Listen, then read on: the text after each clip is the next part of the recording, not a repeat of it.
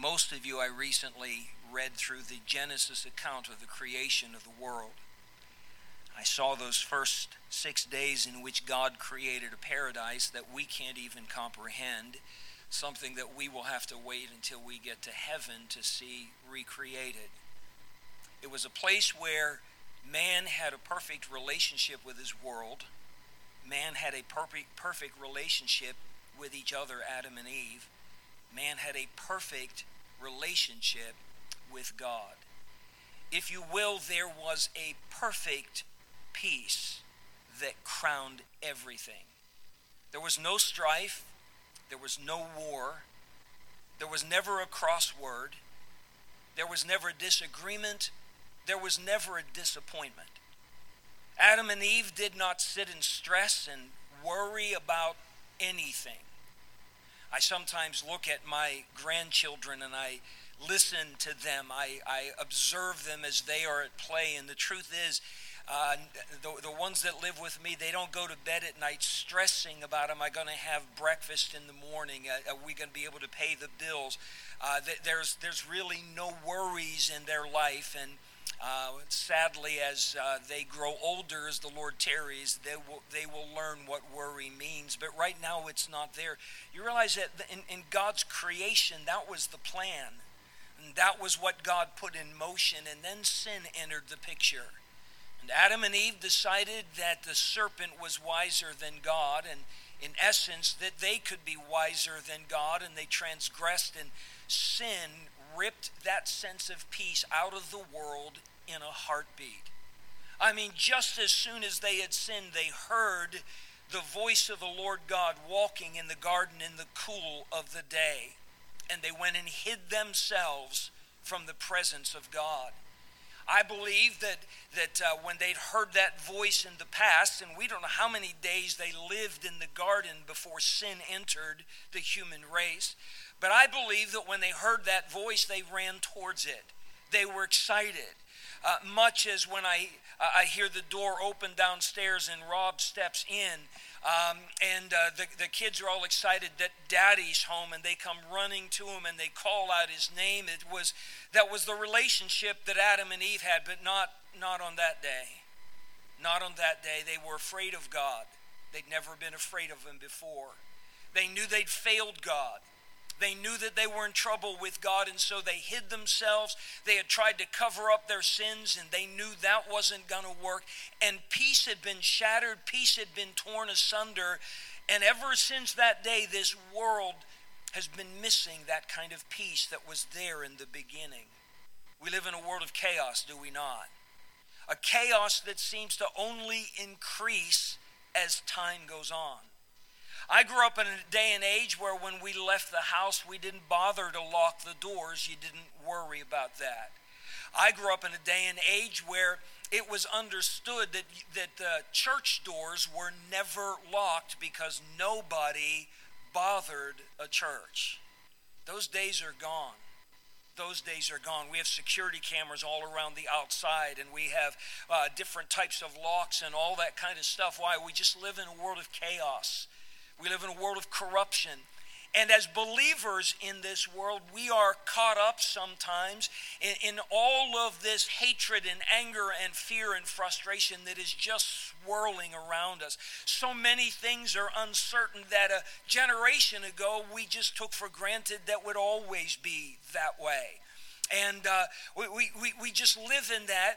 And yet if we study our Bibles, we find out that even though man's sin tore away his peace in the Garden of Eden, God, who one of the titles for the Son of God is the Prince of Peace, has promised that as believers, we can still know that peace in our hearts no matter what's going on around us. Peace has been defined as an awareness of the power and presence and purpose of God in our life.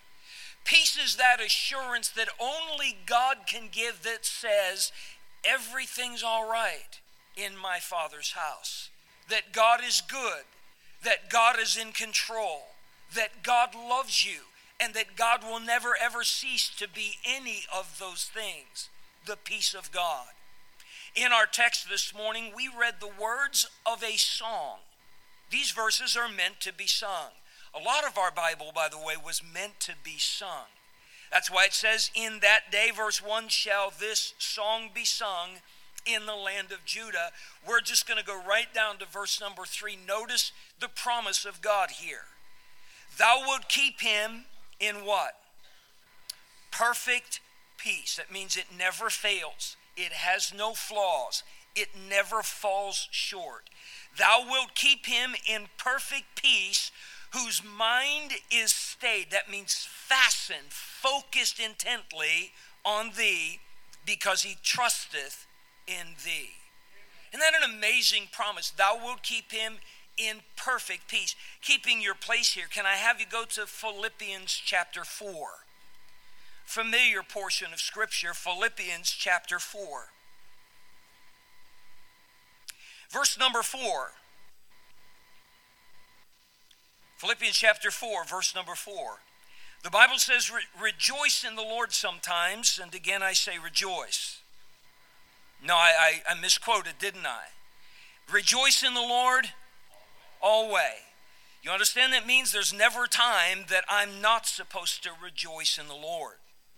It doesn't say only rejoice in the Lord during the good days and on the good times. When you have the new baby, when you have the answered prayer, when things worked out well, when you got a new car, when you got a raise, when the weather's nice, when your health's good. By the way, you ought to rejoice in all of those things. Amen?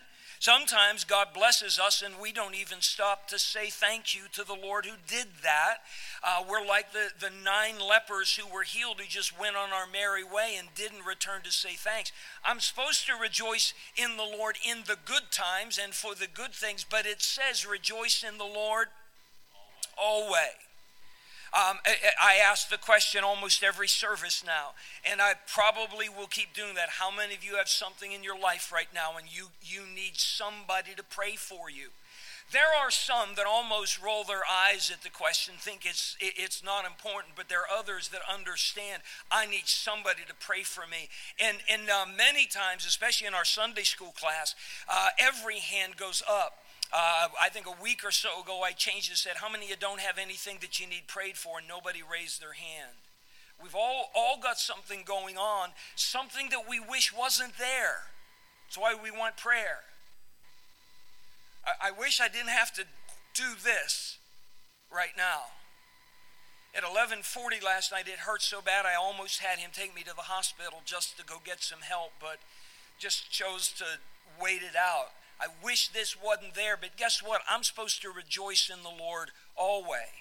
You know, I still got a good God even right at this very moment, and that God loves me. That God sees what's going on. He knows what I feel. He knows why, even though the doctors have no idea why, and God continues to be good to me. God's answering prayers. God answered prayers this morning, even though I'm going like this right now. See, God's always good, so I always have a reason to rejoice. Always.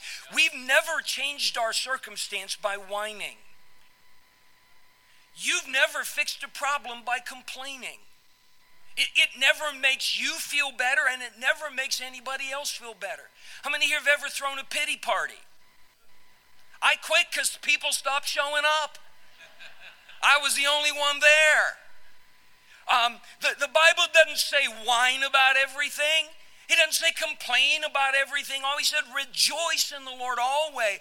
And again, he emphasizes it. Don't miss it, because we do. And again, I say rejoice. Why is it that complaining comes so natural and praising is work?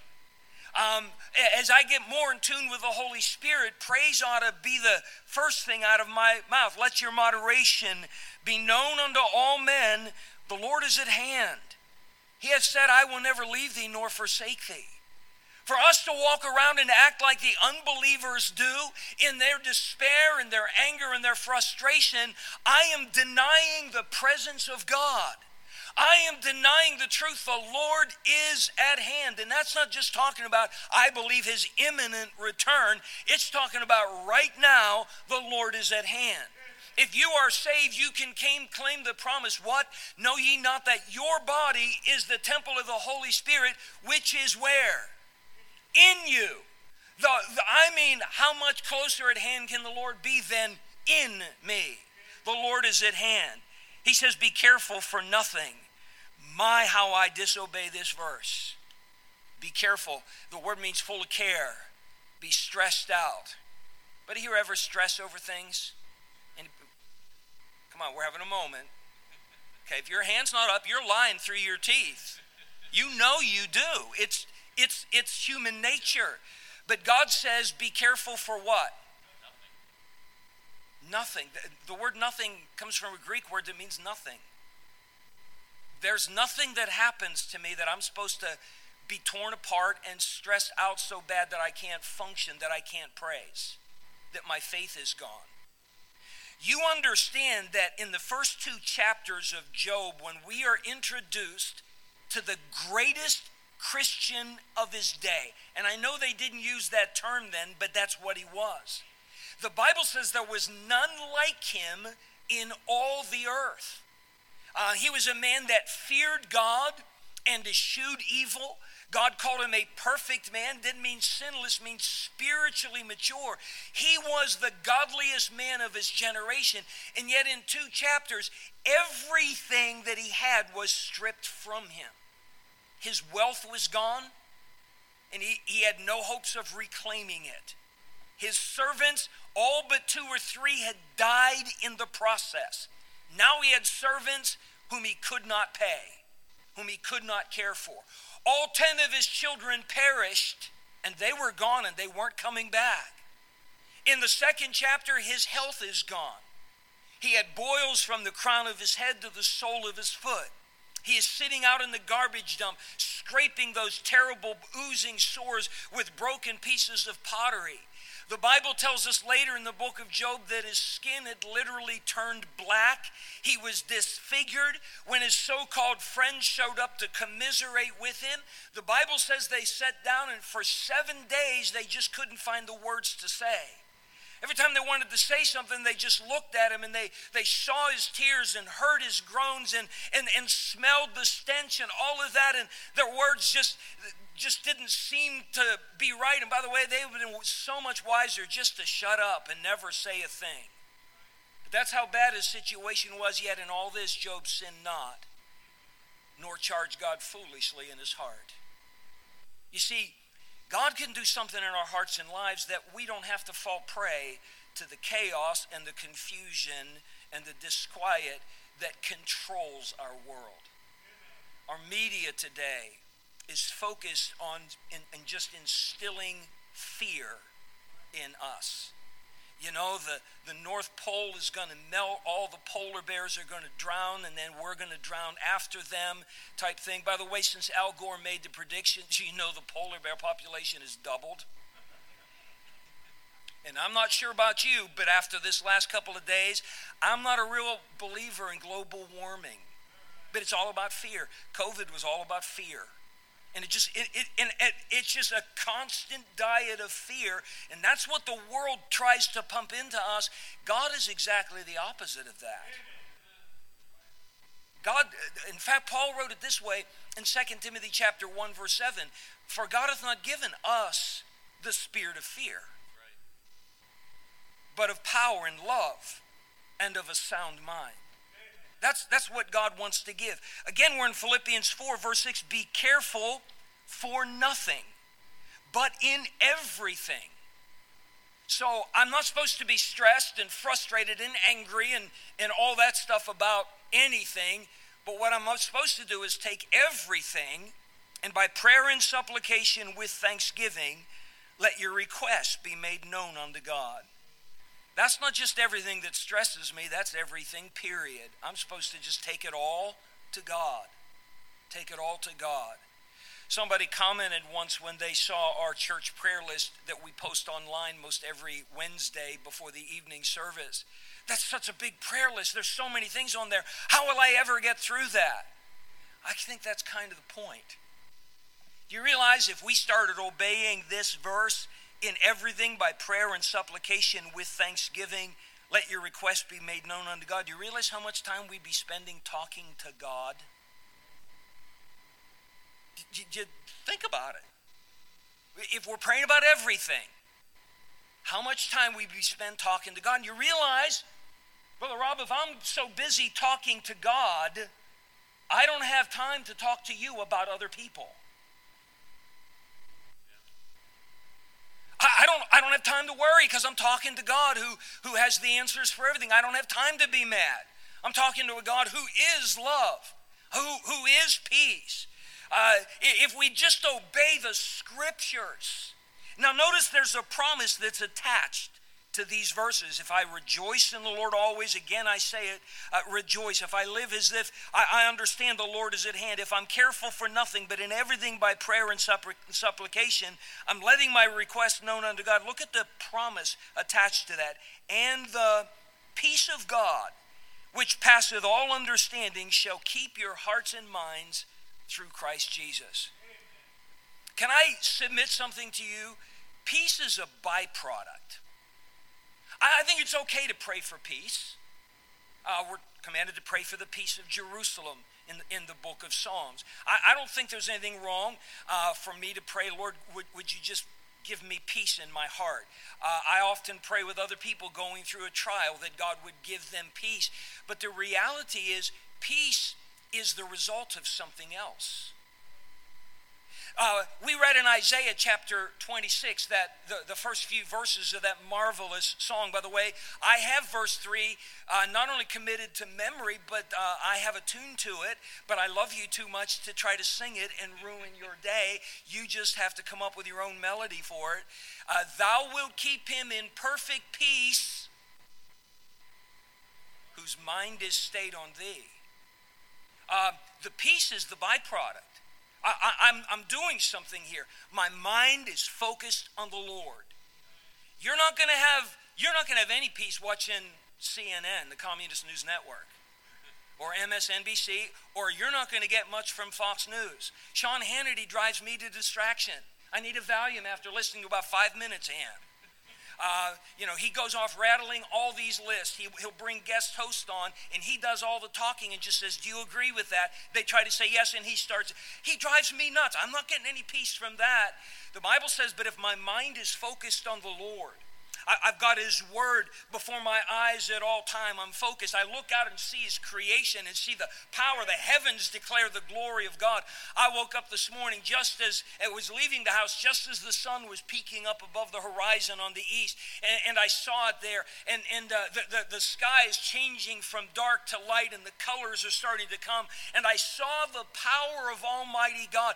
Do you know, when I'm focused on God and who he is and what he says and what he's done and what he's promise, I don't have time for worry. I don't have time for frustration. I don't have time for anger and all of that. God gave a promise. If our minds are focused on him, stayed on him, thou wilt keep him in perfect peace. Peace is a byproduct. Even in Philippians chapter 4, the verses that we just read, the peace of God which passeth all understanding, it doesn't just happen. It happens when we, number one, rejoice in the Lord always. We live as if the Lord is at hand, and other people know that and see that in our lives, and we're praying about everything. When we're doing all of that, God brings peace in our lives. You're still in Philippians chapter 4, I hope. Look down to verse number 9. Those things which you've both learned and received and heard and seen in me, do. Ron Hamilton wrote the song, Do Right Till the Stars Fall. Paul just says, look, everything I've taught you, that which you've learned, you've received it, you heard it, you've seen it in me, now do it. James said, what good is it if you're a hearer of the word and not a doer? You're like somebody looking, I'm paraphrasing, looking into the mirror, seeing everything that's messed up, but you do nothing about it. You don't comb the hair. You don't brush the scum off your teeth.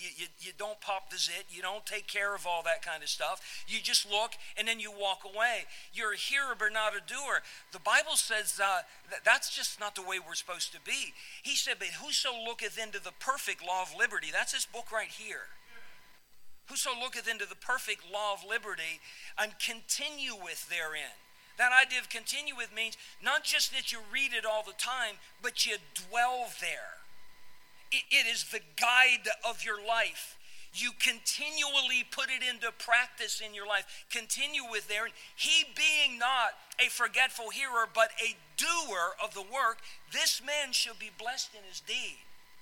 You and I cannot go out and live and do our own thing and expect the peace of God to keep our hearts and minds. It's not going to happen. The Bible says there is no peace, saith my God, unto the wicked.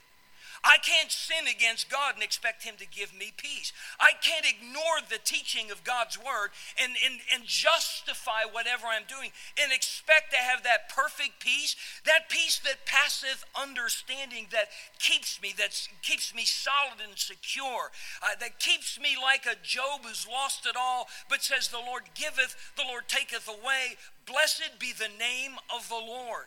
I can't have that kind of peace doing my own thing.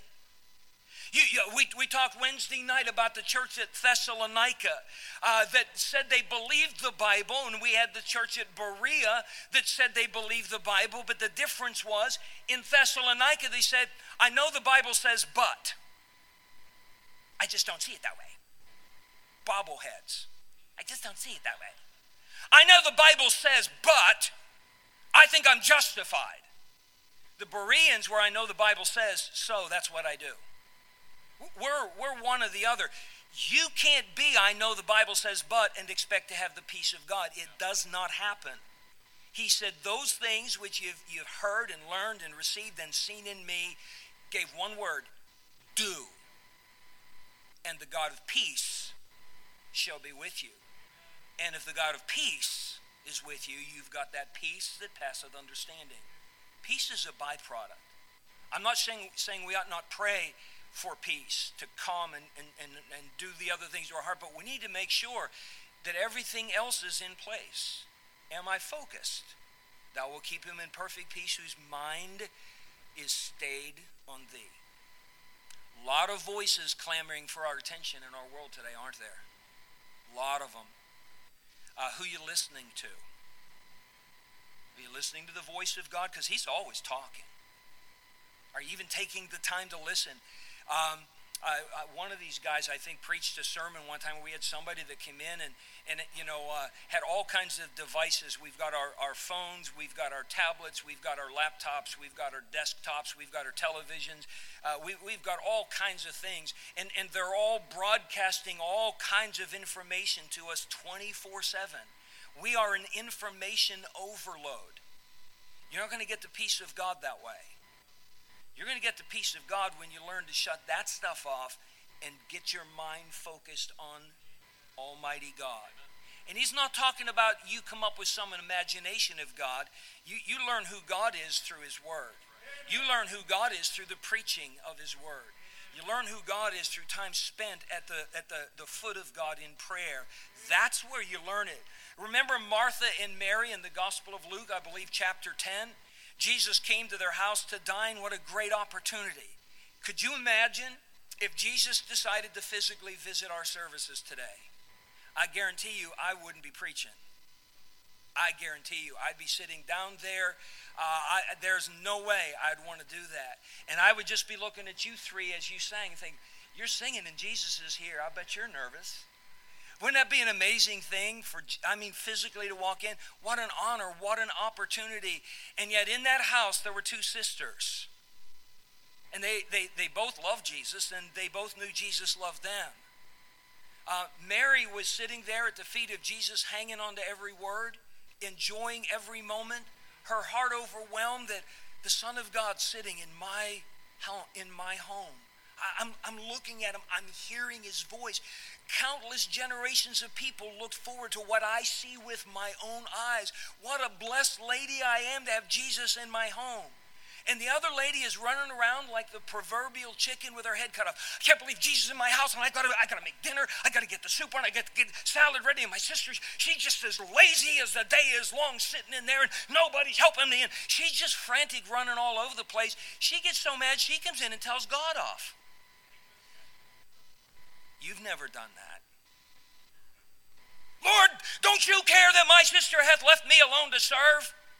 She's just, you see, when you're out of sorts with God, you'll get out of sorts with everybody, including God.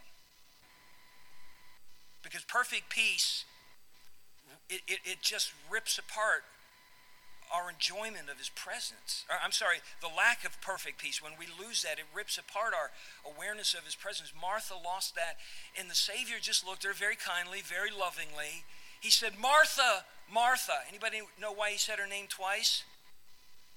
Because she probably didn't hear him the first time because she's still talking. Martha, Martha,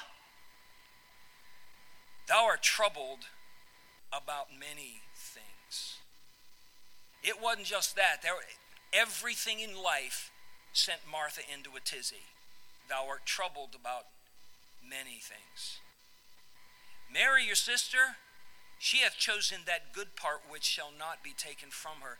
In other words, the Savior's saying, I'm glad you're so busy making dinner for me, but I really wish you'd just sit down and talk to me.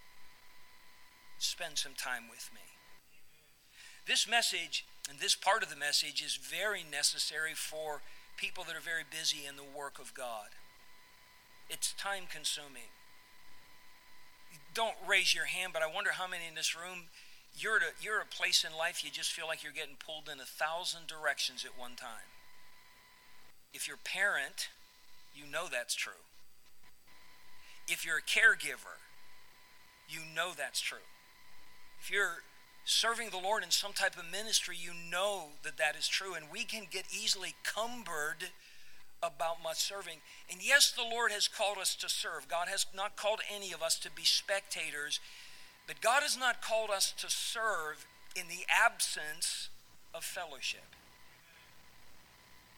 God would rather have me just stop and sit at his feet and just enjoy that presence of God and grow in that presence of God and understand the awe and the majesty and the love and the wonder that he is my God, and then get up and go finish dinner.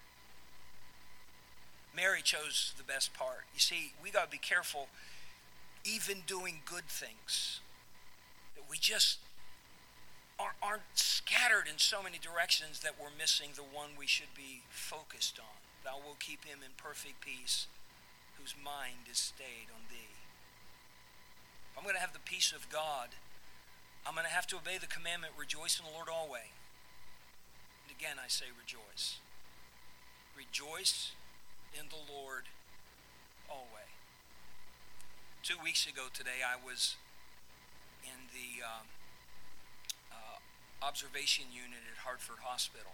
I had gone in Friday night to a hospital in Southington, and they were going to transfer me to New Britain. When the ambulance arrived, they said, oh no, we're not going to New Britain, we're going to Hartford. Don't take this wrong. I didn't like Hartford. I'd had a couple bad experiences at that hospital in the last few months. I had said, I'll never go back. Don't ever say never. God has a way of hearing that. I said I would never pastor a church. I would never start a church. I'd never go back to my home area. And God said, want to bet? He didn't say bet. He said wager. And that's what. So now my new thing is I'll never own a Bentley. I'll never be a millionaire. And God's not buying that. He's not doing that. But I wasn't at all happy the fact that I was going to go to Hartford. I wasn't at all. And my first instinct, I don't want to go to that place. I kept to myself. The two men in the ambulance were amazing. They were very attentive. The doctor and nurses where I was had been amazing with me. So I kind of kept my discontent to myself. And I was just, it was there. It's my first nature. So when I preach about this, I'm not preaching down to anybody. Mostly I'm preaching to myself, and you're just listening into the conversation. I wasn't at all happy about it because one time I went there and I was 25 hours sitting in the hallway in the emergency room before they could get me a bed. The next time it was 12 hours, and I never even knew who my nurse was. Never got the slightest bit of medication or anything like that, and so forth. And in my mind, that's exactly what's going to happen. It's going to all be there. And they brought me in, and a nurse came out and said, "I'm going to take you back. We're going to do an EKG." And I said, "I can do those myself. I've had so many. I know exact. In fact, all the leads were still there. Just give me the wires. I can hook them up, and all that kind of stuff." But I'm still on the inside. I know what happens next. They're going to just put me in some hallway somewhere, and I'm going to stay there and till the doctor gets off his 12-hour coffee break or whatever it's going to be. And we get very cynical and very caustic when we're like that, don't we? To my amazement, they took me into one of the nicest rooms in the ER that I've ever been in. And I had the best nurse that I've had in my entire life, going back, a decade and a half with health issues. I had the best nurse, a young man. He was absolutely incredible. The doctors were incredible. They moved me into this observation unit where there are 19 rooms there, absolute private rooms, absolutely beautiful. Each nurse only takes care of 4 people. I had all this undivided attention coming my way, and my first nurse that night in the hospital said, "It's really strange. This is the first time in months that this emergency room has not been overwhelmed. This is the first night that every bed in every room is filled, and every space in the hallway has a bed with somebody in it. Most of the rooms were empty." He said, "This is the first time." And it was like the Holy Spirit said, "So you want to complain anymore? You want to gripe anymore?" And boy, that was a humbling moment. But sometimes we need those humbling moments, don't we? You say, "Would rejoicing have changed it?" No, it wouldn't have changed my circumstance, but it would have changed me. Amen. It would have changed me. It would have changed my peace. It would have changed my sense of happiness. And it would have changed my testimony. Because you see, when there's a believer that has that kind of peace, it shines like a light in the dark. And other people see that. They want what you've got. They want what you've got, but when you've got what everybody else has, nobody wants that.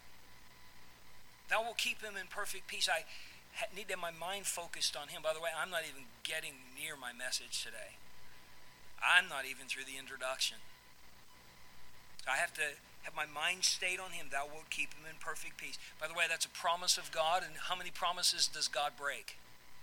Absolutely none.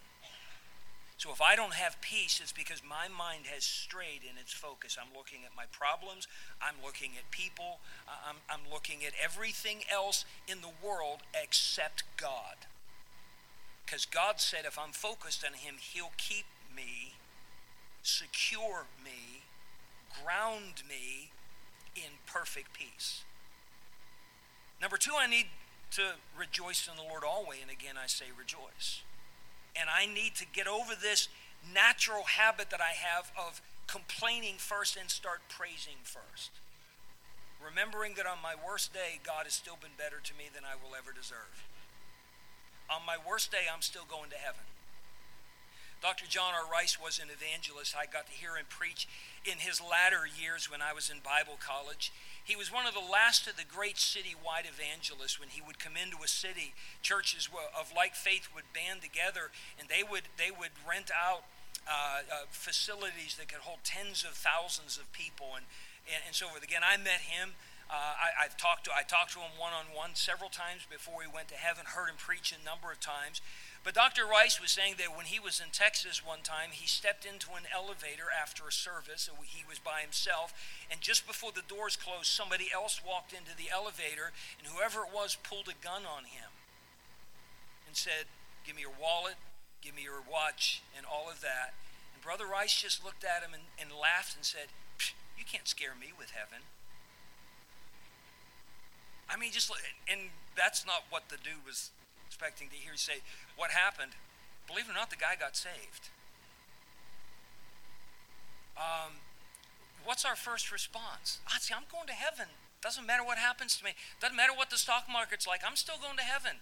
By the way, I'm sure glad I don't have any money in the stock market. I don't really care what it does. It ain't going to affect me at all. The weather's cold. He had to worry. He had to worry because it was too cold for his little snakes.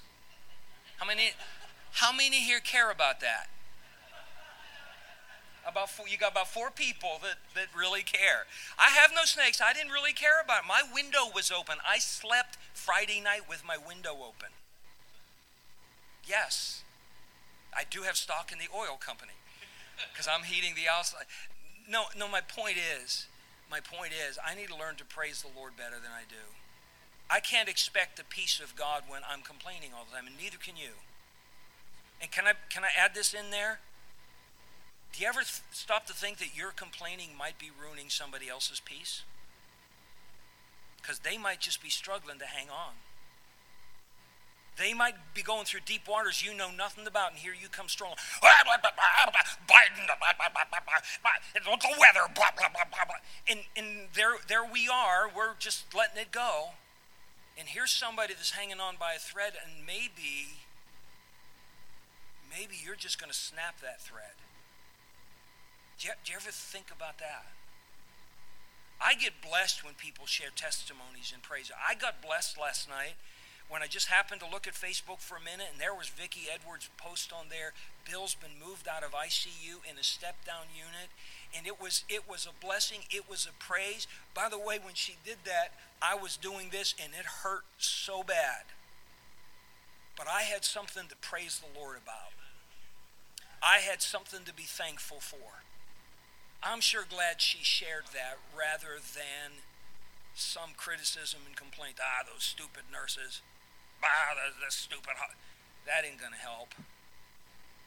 So I need to have my mind focused on Him. He says, I'll keep you in perfect peace. I need to rejoice in the Lord always. I need to pray about everything. Pray about everything. Everything that stresses me, every need I've got, my daily bread.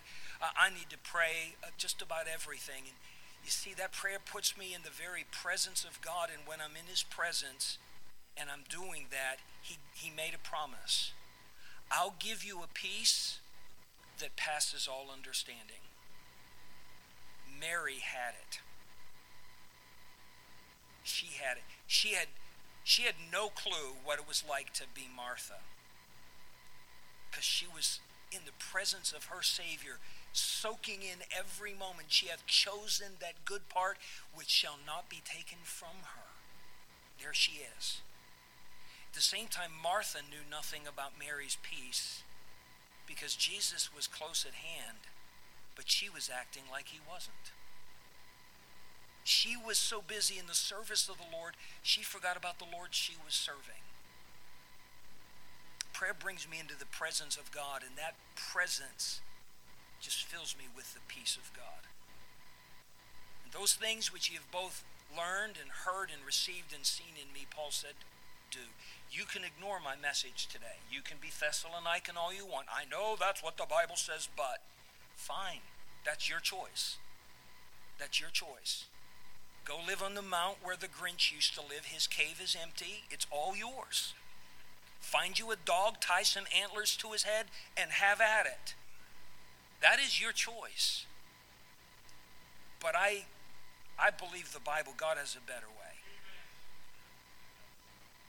God wants this guy to live in a peace that can't be explained, so that I get to explain it to people who need to know about it. I'm going to do a powerlifting competition in a month and a half or so. Tim works out at a different gym than I do.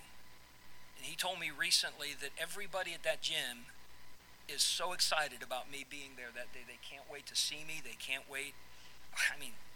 Look. They can't wait to see me. They can't wait to meet me. I'll be the only, amputee doing that kind of thing. There's something different about it when we decide to live on the victory side of things rather than live on the world side. So here's the question today. Are you Mary or are you Martha? He didn't say she was a bad lady. He didn't say, quit your drinking and carousing. He didn't say that. He said, you're serving and that's fine, but it's worn you out. troubled about many things. Why don't you come sit at my feet? And I can take all that away. I can take all that away. I have to testify. I relate to Martha naturally more than I do Mary. So I have to, on purpose, just come sit at his feet. Saying, Lord, I'm troubled about many things. Lord, I'm tired. I'm tired of this. I've got this to deal with. I got that to deal with. I just need to come back and spend some time with you. And I just need to pray about it. I need to say, Lord, I'm sorry I've been fussing about this so much and I forgot about these blessings you brought into my life, even some as a result of this. Talked to Nick Bender last night, been in the hospital for over 3 weeks. Hasn't stood on his own feet in all that time. Hoping maybe in a week he can go home. He's been in all kinds of pain. We were talking last night for about an hour. Yeah, I got to win one of my nurses to the Lord. Yeah, I got to talk to another one of my caregivers and we got to pray together.